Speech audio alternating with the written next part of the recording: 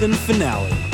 And we're talking to Mandy, a life coach focused on a different kind of paranormal power, our own. I don't want to spoil it, but we've even got a surprise interactive experiment. Picture it didn't happen. Let's go.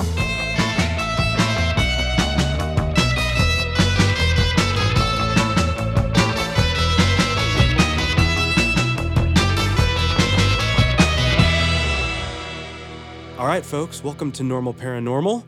This is a special show. It's our last show of the season. Aww. I know. It's gone so quickly. It's been so much fun, though. I thought it'd be fun for this episode, or we thought it would be fun for this episode, rather, to sort of take a little bit of a shift. I know we've heard a lot of ghouls and goblins and ghosts and aliens even, but we're going to do something different tonight. But I'm not going to tell you what that is. We're actually just going to go straight into introducing our guest. Tonight on the line, we have Mandy. Mandy, how are you? Lovely. How are you guys doing? What's going on in your life this week? We got some new carpet this week, so almost everything we own is sitting in the middle of our living room right now. Ooh, but you got the nice new carpet smell everywhere. Yeah, it's been an adventure. We have no blinds in our living room, so the neighbors have just been watching us sleep, pretty sure. Oh, God. Yeah, that would freak me out quite a bit. I don't know if I could handle that. The glue smell alone, like the fact that you may be getting high in your own home. Inadvertently getting high in my own home. Not knowing about it, all of that stuff. Mandy, I feel like our listeners are going to want to know a little bit about you. So please just introduce yourself. Tell us who you are, what you find important, and what is energizing you in your life right now. Yeah, so I'm a Midwest girl. I've always been super career focused. I started out in the software industry, and about a year ago, I shifted over to life coaching. So that's consuming a lot of my time building a business and just creating new stuff all the time. I'm an animal nerd. I love animals. I've got a dog. I'm a vegan. I will tell you all about it, as all vegans will. And I've been married 9 years to my super hot husband. Congratulations. I'm very normal. We do like to emphasize the normal parts. I'm just looking at our questions here. And before we get into our story, anything else you want to talk about your business or about how you decided to make that career change? I've always been kind of a self-help junkie. I read a ton of self-help books. And it sort of started with productivity, and then it shifted into career stuff. And eventually I just found some people that really changed my mindsets, like Martha Beck and Byron Katie. And I love that stuff. So that got me into life coaching, which what I love about life coaching is kind of the same thing I loved about software. Like, I think the software business is so cool because you build one thing and then you sell it over and over again. It's very efficient. Mm-hmm. And I think of coaching as the most efficient path to happiness. It's like there's a place for therapy. I spent 5 years with a really fantastic therapist. And then I got to a point where I was no longer drowning. I was like treading water. And coaching is what helped me sort of propel forward in the water. It takes somebody who's doing pretty well and lets you just like go after your biggest dreams. So yeah, I love coaching because it's such an efficient way. Instead of looking at the past and really analyzing everything about why you are where you are, it's just sort of accepting the present and then propelling forward. That sounds so interesting. I feel like you probably meet a lot of different sorts of people. And people who don't know the difference between those two things. So I really like that analogy and image that you kind of created for us, the difference between what you do and what a therapist might do. And just how they serve people at different points in their life. Yeah, and there are times when everybody could use a therapist and everybody could use a coach. We don't talk about it too much, but yeah. I feel like I could use both probably. Why not both? People use the analogy of sports a lot. We would never expect a professional athlete to go out on the field and not have a coach, right? And yet we expect ourselves to do amazing things and be great spouses and parents and community members and career professionals with no help at all. So coaching is a growing field. It needs to be recognized. Does the story that you're going to tell us today have anything to do with your coaching background and your coaching work? It does. Yes. All right. Set it up. Tell us about that. What happened? Okay, so the first thing I want to talk about is, I'll call it my experience with thoughtlessness. Tell me more. It was the most surreal moment I've had, and it was only like maybe 2 seconds long, but it was so different that it really stuck with me. So I was at this 9-day immersion experience where it's kind of the whole concept of the experience is to be really meditative and notice and question all of your painful thoughts so you can get more and more into this place of like stillness and peace. And it's 9 days from 7:30 in the morning to 9:30 at night. So it's super intense. And there was this moment, maybe 7 days into the adventure, we were at a resort and we were paired up with random roommates. And it was this moment where my roommate was out of the room and I was sitting in the bathroom. I had one of those little blue lacrosse balls because I get knots in my back. So I'll sometimes like lean up against the wall with the lacrosse ball and try to get my pressure points. Have you ever done that? Yes, I do it all the time. Specifically in my left shoulder is where I carry my tension. Me too. I swear I've tripped over that tennis ball about 100 times. Sorry. It's so effective. I love it. So that's what I was doing in the bathroom. And I don't know, it was just this very peaceful night. I was all zenned out, sort of like being high, but not really because you're very aware, but also just very happy. At least that's how it was for me. And so I got done with my back and then I was just sitting cross-legged on the bathroom floor, the tile floor, and I started bouncing the ball because it has a really good bounce to it. And in the middle of bouncing the ball, again, it was only for like 1 or 2 seconds, there was this moment where it's probably going to sound really strange, but it was hilarious. It was like a miracle. I felt like a 2-year-old kid that was just like, oh my God, it lifted back up in the air. And it just bounced up and it bounced into where the toilet was. And then it bounced back in an unpredictable direction. And I was just giddy and giggling and just like, I felt like the biggest miracle in the world. And then after those 2 seconds, that's when I was like, oh, that must be what like a 2-year-old feels like. That's why they giggle at everything, because everything is new and exciting and they don't understand the physics of it. So yeah, I don't know how that sounds to you guys, but it was amazing to me. How long did it take you to recognize and call that state thoughtlessness? Right when I lost it.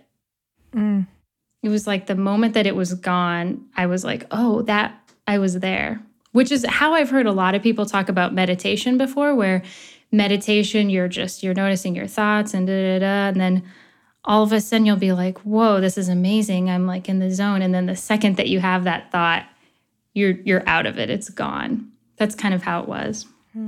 What do you think triggered you? I know you said you were all zenned out and, but what was different about that specific point in time?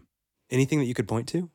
I think what it was the fact that it was sustained for so long. Because the whole experience, the whole 9 days were really great. There was a lot more presence than I have normally in my life. And pretty much the second I left, the second I was in the airport, I had that low level stress that I carry around in my life all the time. So there's something about that environment where you're with 200 people that are doing the same thing. There was silence built into the day. I was probably intentionally silent and around people. That's the key. In groups of people and intentionally silent for maybe 5 hours minimum a day. Wow. And anytime that we were talking, we were partnering up on exercises where we were meditating on our thoughts and questioning our thoughts. So you were primed and ready. Yeah. Is what you're saying. Yeah. Like I imagine Buddhist monks or something when they're just in that zone for weeks on end. Was there anything in the training that gave you that vocabulary and you were like, this is thoughtlessness? Or did that word sort of come to you? Where did it come from, do you think? Yes, great question. So I don't know about the word thoughtlessness, but what was talked about a lot was this idea that we're learning how to ride a bike and we're gonna fall to the left and have to get back up. We're gonna fall to the right and have to get back up. But there's a moment where we're just riding the bike. We're not falling, we're balanced. And if we can have one moment where we're like that, we're balanced on the bike, then we have a reference point. And so I knew immediately, that's my reference point. That's what I can pull to mind in my life when I'm like questioning why I'm doing all this work. That's powerful. Mm-hmm. So powerful. Okay, so what happened after that? Did your roommate come back? Much later, she was a night owl. I really got on her nerves with my sleep schedule. Did you get up early or something?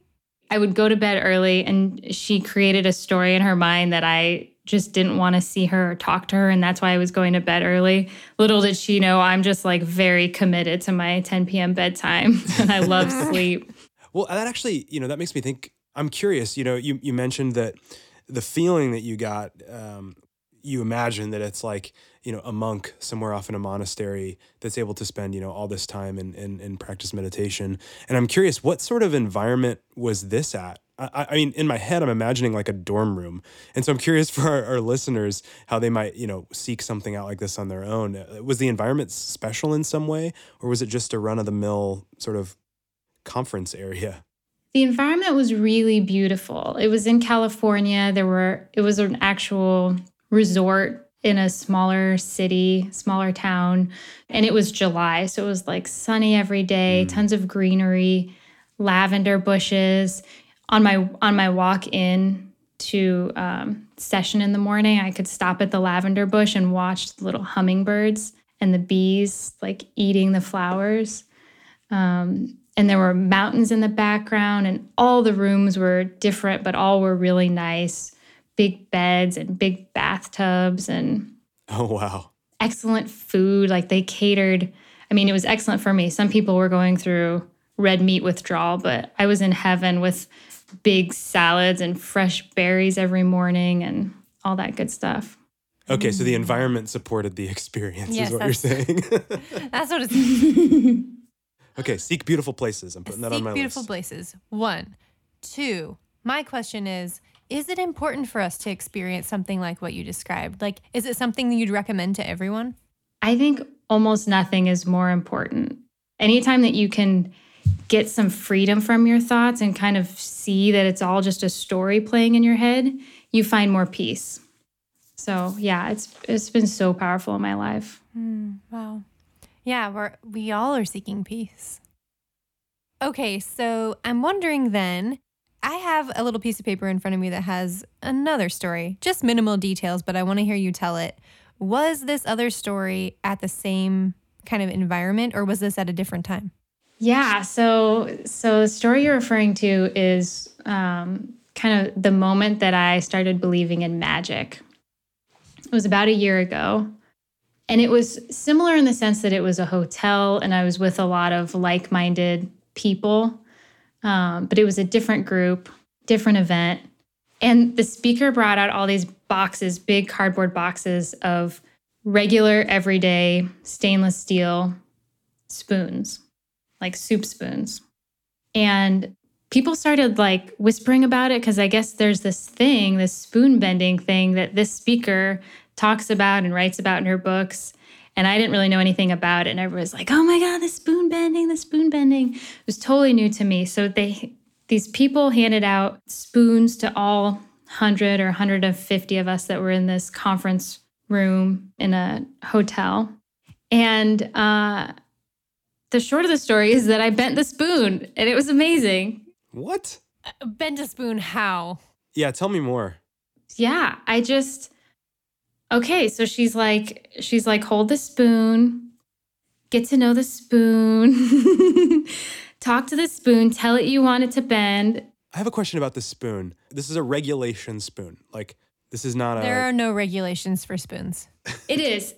It's like, and it's probably a little lower quality than you might have at home if you get really fancy stuff. But the first thing I did is I sat and I tried to bend the spoon as hard as I could with my hands, with my arms. And at this point in my life, I could do like 8 push-ups. I wasn't a total wimp. And it wouldn't bend. Like it maybe like moved a tiny bit and then bounced right back. So that's how thick, how strong the spoon is. Okay. So I'm not bending it. I'm just holding it, wondering what the hell's going on, thinking this is kind of stupid. And then she explains to us how we're going to bend the spoon.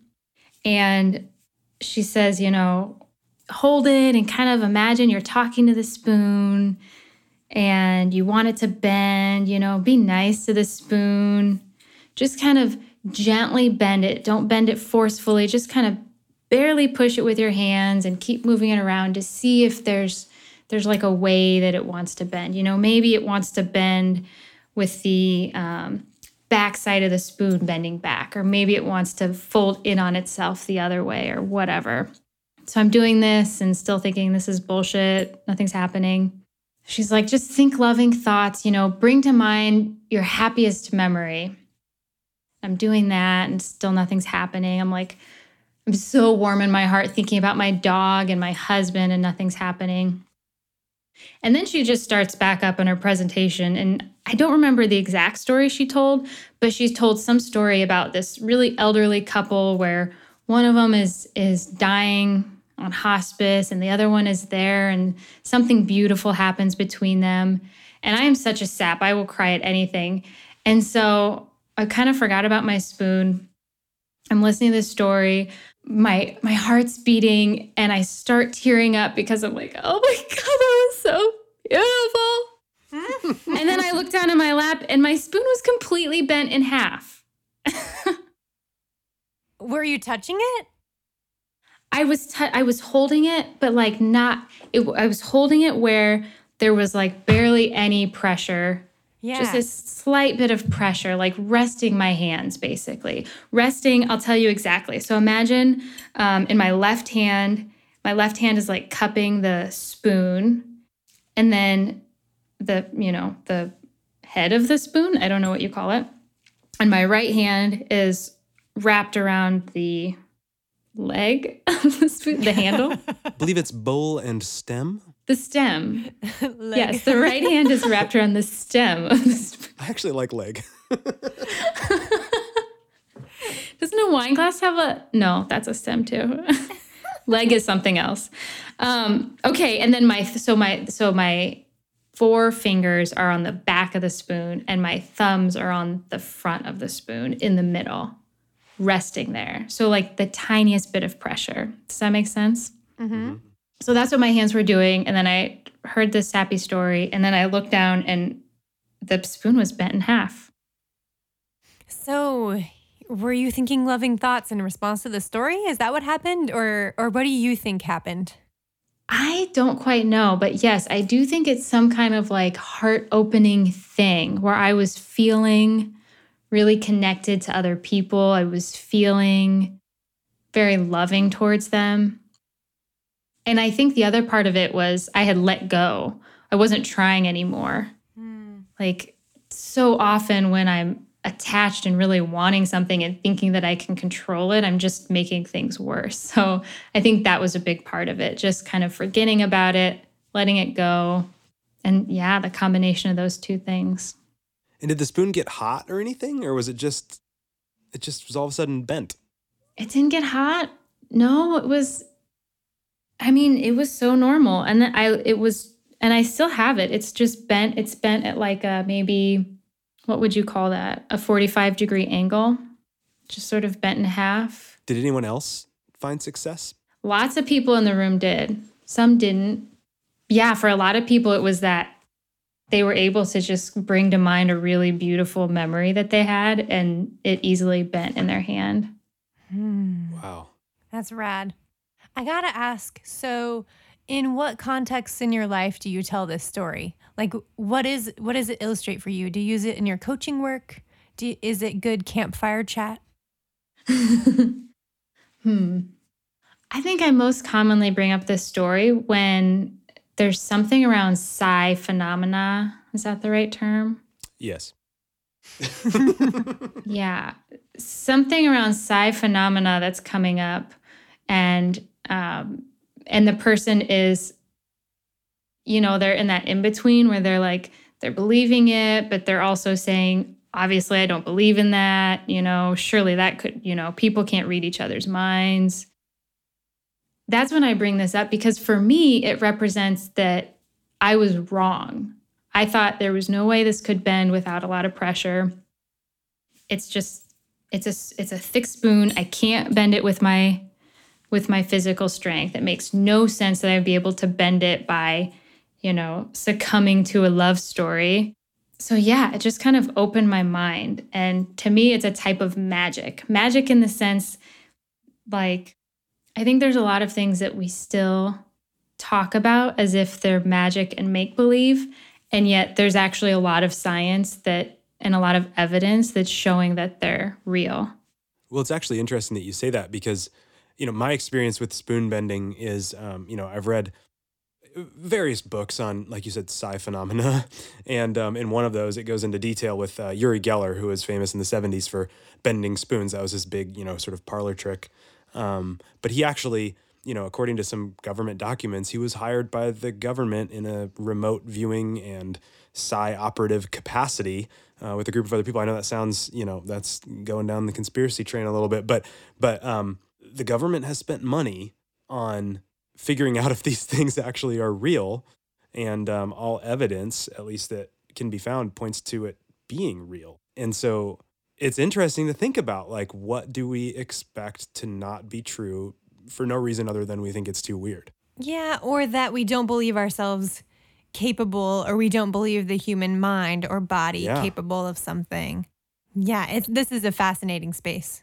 Yeah, that reminds me of, I've read some recently about the placebo effect and how it's such a thing in the medical industry. The placebo effect is this negative thing where, like, on the positive side, the placebo effect is real and it's a beautiful thing. It happens because our minds believe that the medicine should happen. Why would that be a negative thing that just takes away from the proven effectiveness of medicine? It's actually a beautifully powerful thing that we can heal ourselves. Yeah, this morning I was even reading an article about that, where there's actually now science going into kind of like the genome.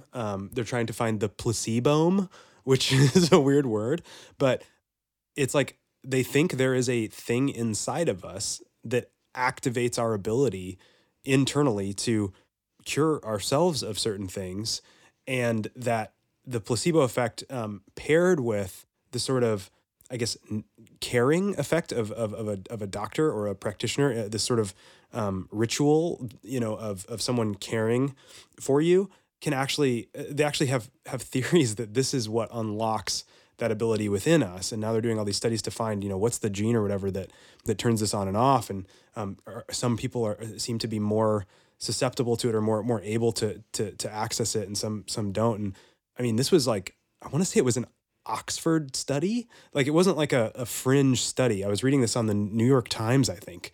And so it's just so interesting. And cats do it too. I can attest to that one. When cats are really happy and in love with you, they're purring, right? That's their response. This is like, I'm a happy response. But cats also purr when they're terrified and when they're stricken by anxiety to calm themselves. They purr to calm themselves. So I don't know. There's something to that. I'm a cat person, a cat freak. By many accounts. Can confirm. But I don't know. I was just thinking about that. Like, when cats think loving thoughts, they can calm themselves and soothe themselves too. Yeah. So where does this leave you? You said that this was sort of the point in which you started to believe in magic. Have you seen that in any other ways using these sorts of principles? I would say that it has opened my mind to exploring a lot of other things. I haven't experienced a lot of other things that I consider magic, But my bookshelf now includes books such as Animal Speak, where Ted Andrews talks about how you can read nature to get information about your life and how you can communicate with animals. And I just heard the author, Dean Rankin. Is it Dean Rankin or Dean Rankin? I should have looked it up. I think Dean Rankin has these great books about just what we were talking about, psi phenomena and the current incredible scientific studies that show all of these things that are true, like telepathy, and studies about like how people can sense who's calling them with great statistical significance.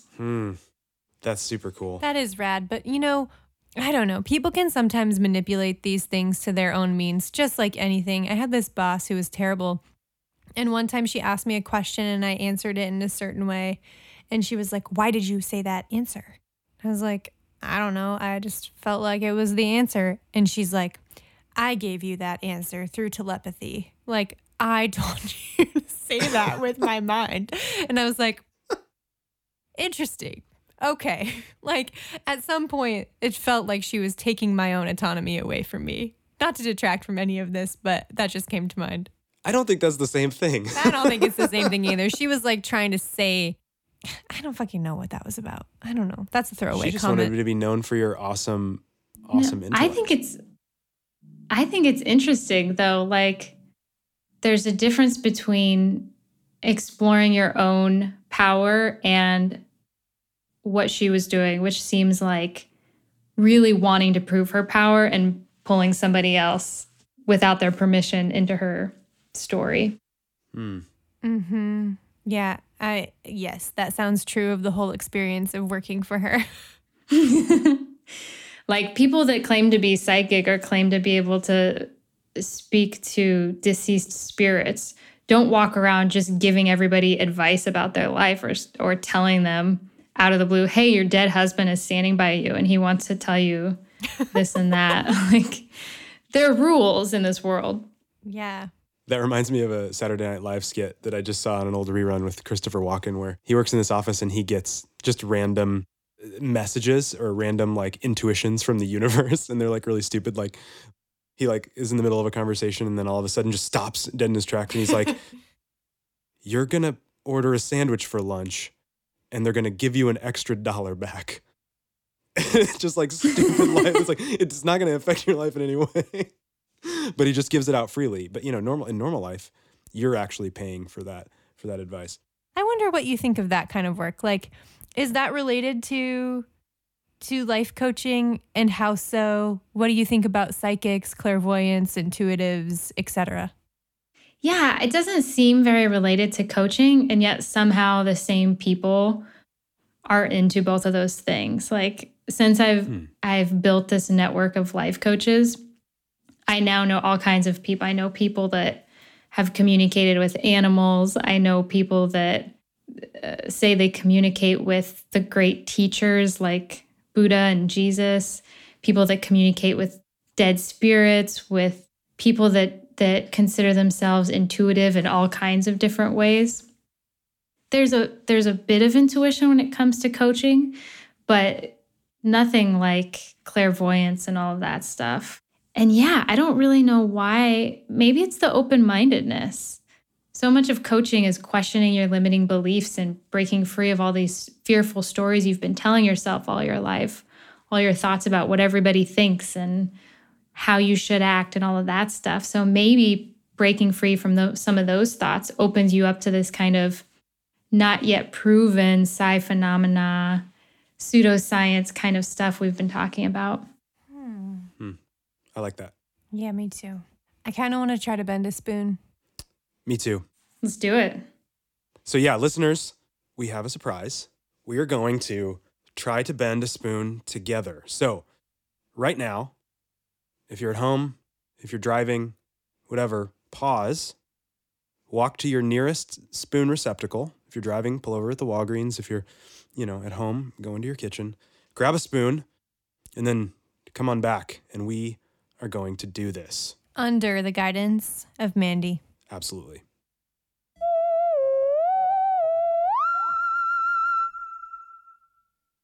Okay, so I've got my spoon. Erica, do you have your spoon? I've got a spoon. We had a couple in here, and then you brought 2 more. We've got like 4 spoons if you want to try them all. I don't know if I can do 2 at once.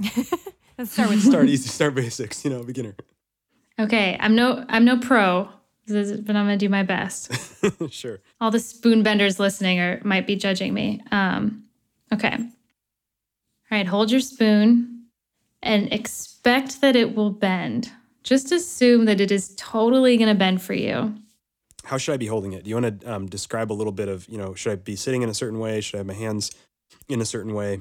Yeah, be comfortable and don't think too much about what your hands are doing. Your body knows what to do. Your body always knows what to do. It's breathing for you. It walks for you what it needs to walk. We think we have to tell our body what to do, but we don't. So just forget about thinking. Just hold it. Let your hands do whatever they're going to do. Maybe you move the spoon around a lot to kind of play around with what feels good. And push your hands to bend it, but don't push very hard. Just a gentle pushing. It might get warm in your hands just because you're holding it and moving it. And then you want to think loving thoughts. So one way to do that is try to recall one of your fondest memories. Maybe you remember falling in love, or the love of an animal, or really loving an activity, or falling in love with a place that you visited. And bring that to mind with all of the senses of that moment. Remember how it smelled, if it was warm or cold, who you were with, what you saw. Remember how you felt in your body when you were there. And just relax, kind of forget the spoon is there. Just focus on that moment. Gently bend the spoon, let it move around in your hands.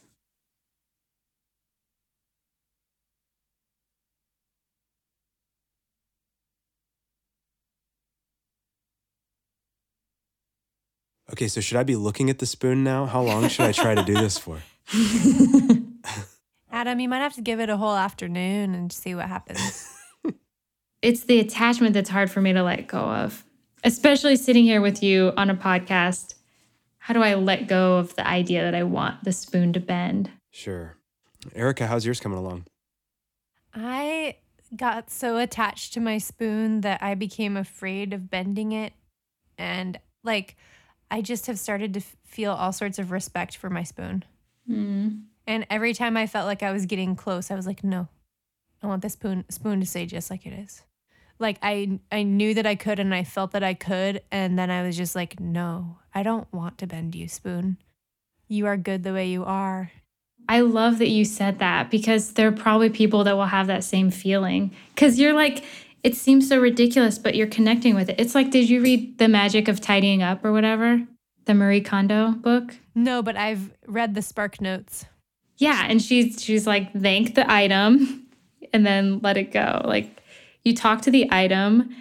Maybe the spoon doesn't actually have any consciousness, but the act of you talking to it does something in you, your feeling of connection is real, even if the spoon doesn't have consciousness. That's how I feel. Yeah, I was trying to practice that. I recently had to get rid of the car that I've had since I was in high school. And it was just such a part of my life for my, half of my life at this point. And it was really hard to let it go, but we did it. I cried for 2 days. And then I was like, yeah, I thanked my Jeep. Yay, great job grieving. I gave it the best life it could. I let myself be sad, and I haven't really felt that sad since. Nice. Yeah, as long as we allow our feelings, they don't last too long. I got to be honest. I legitimately thought my spoon was bending, but it did not, unfortunately. Delusion. Maybe a little tiny bit. I was really feeling into it. I felt okay, this is where my hands are supposed to be. This feels like the right spot. And I felt like I was thinking about Coco, my little kitty. I was like, oh, in my heart. But I'm going to try later, because I am fascinated by this stuff. Mandy, you said you had a spoon, or were you trying to bend one too? Yep, I have one. It has not bent. Okay, well, that does not mean really anything. It just means we were not successful. Listeners, were you successful? Did your spoon bend? Let us know on Twitter. Reach out to us at NPN Podcast. I'm super curious to see if anyone has success, or if you, even outside of this podcast, if you just, try doing it again some other time. Let us know what works, tips, tricks, yes. all of that. Tips and tricks for thinking loving thoughts, if you've got them. We could all use some more of that. Definitely. Okay, so you've got these two similar but different stories, right? You've got one where you've sort of understood the power of the mind for the first time. And then you've got this sort of almost like advanced power one where, you've used the mind to do something wild, right? I'm curious if you've had any experience personally with these new thoughts, new ideas, new explorations into what you think is possible affecting the other people around you. Yeah. So one example that comes to mind is I gave a presentation at a library, and I was hearing before the presentation from the leader of the meetup group that I was partnering with, and also the participants. They had all these stories about the woman that works at the library and how she was really, really short with them. There's this marker board at the entrance of the library, and we had wanted to write a note on there so people who came to the meetup would know that they need to turn left to find the meeting room. And so people were coming in saying like, oh, that woman, she wouldn't tell us where the room was. She wouldn't let us put anything on the sign. Da-da-da-da-da. So after the presentation, I go with my partner who's leading the meetup group to go talk to this woman. And I use the same sort of power. I filled myself with loving energy, and I let go of my judgments. I imagined that all of that stuff was stories, and that this woman is just so excited to work at the library and share her knowledge. And I went up with him and just started a conversation. And by the end of the conversation, not only was she telling us that if we called her ahead of time, she would go with markers, a smorgasbord of colored markers, and draw out a sign for us next time so people could easily find the room. But she was also talking about how if we give her a list of books, she would love to go around the library and pick out all these different books that people might be interested in and set up a table for us so that, the library could be such a big part of our next meetup. So I was just blown away. Both of us walked away really happy and energized and grateful for this person. And it was so unexpected, I think, for the guy that I was with. That's an example that comes to mind for me when I have intentionally set out to have a different mindset and connect with people in a different way, how it has a very literal impact on my world.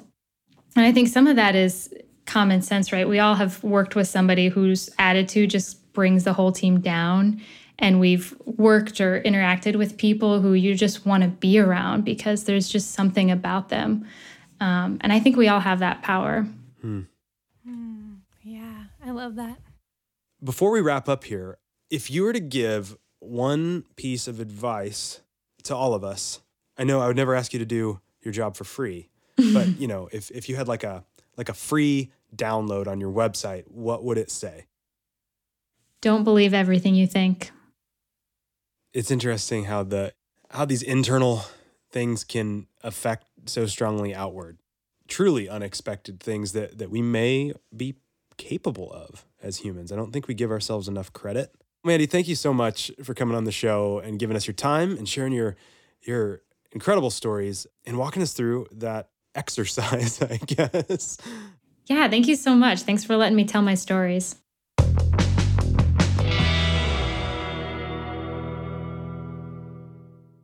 The power of the human mind.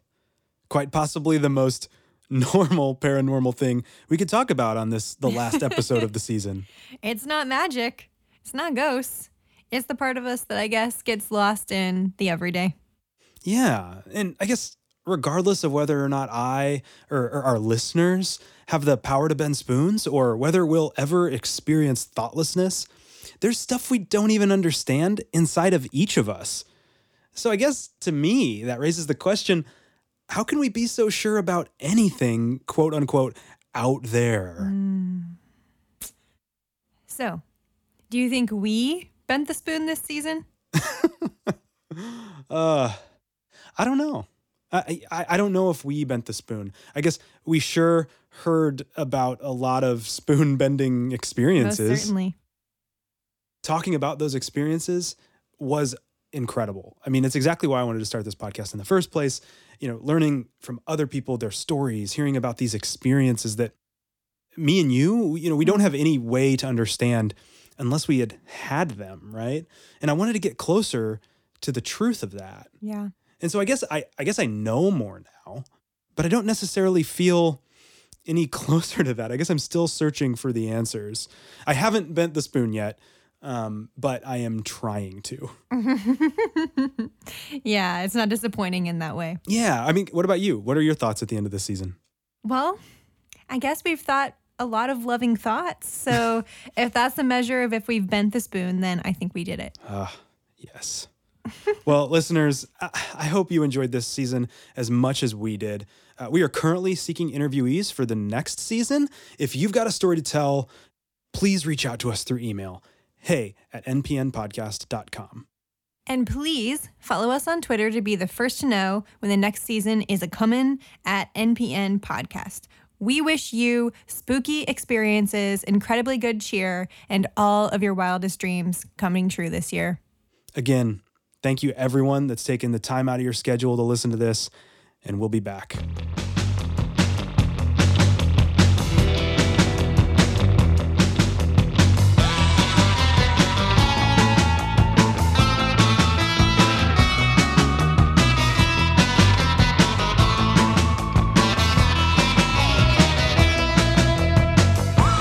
Normal Paranormal is a Super Secret Club production.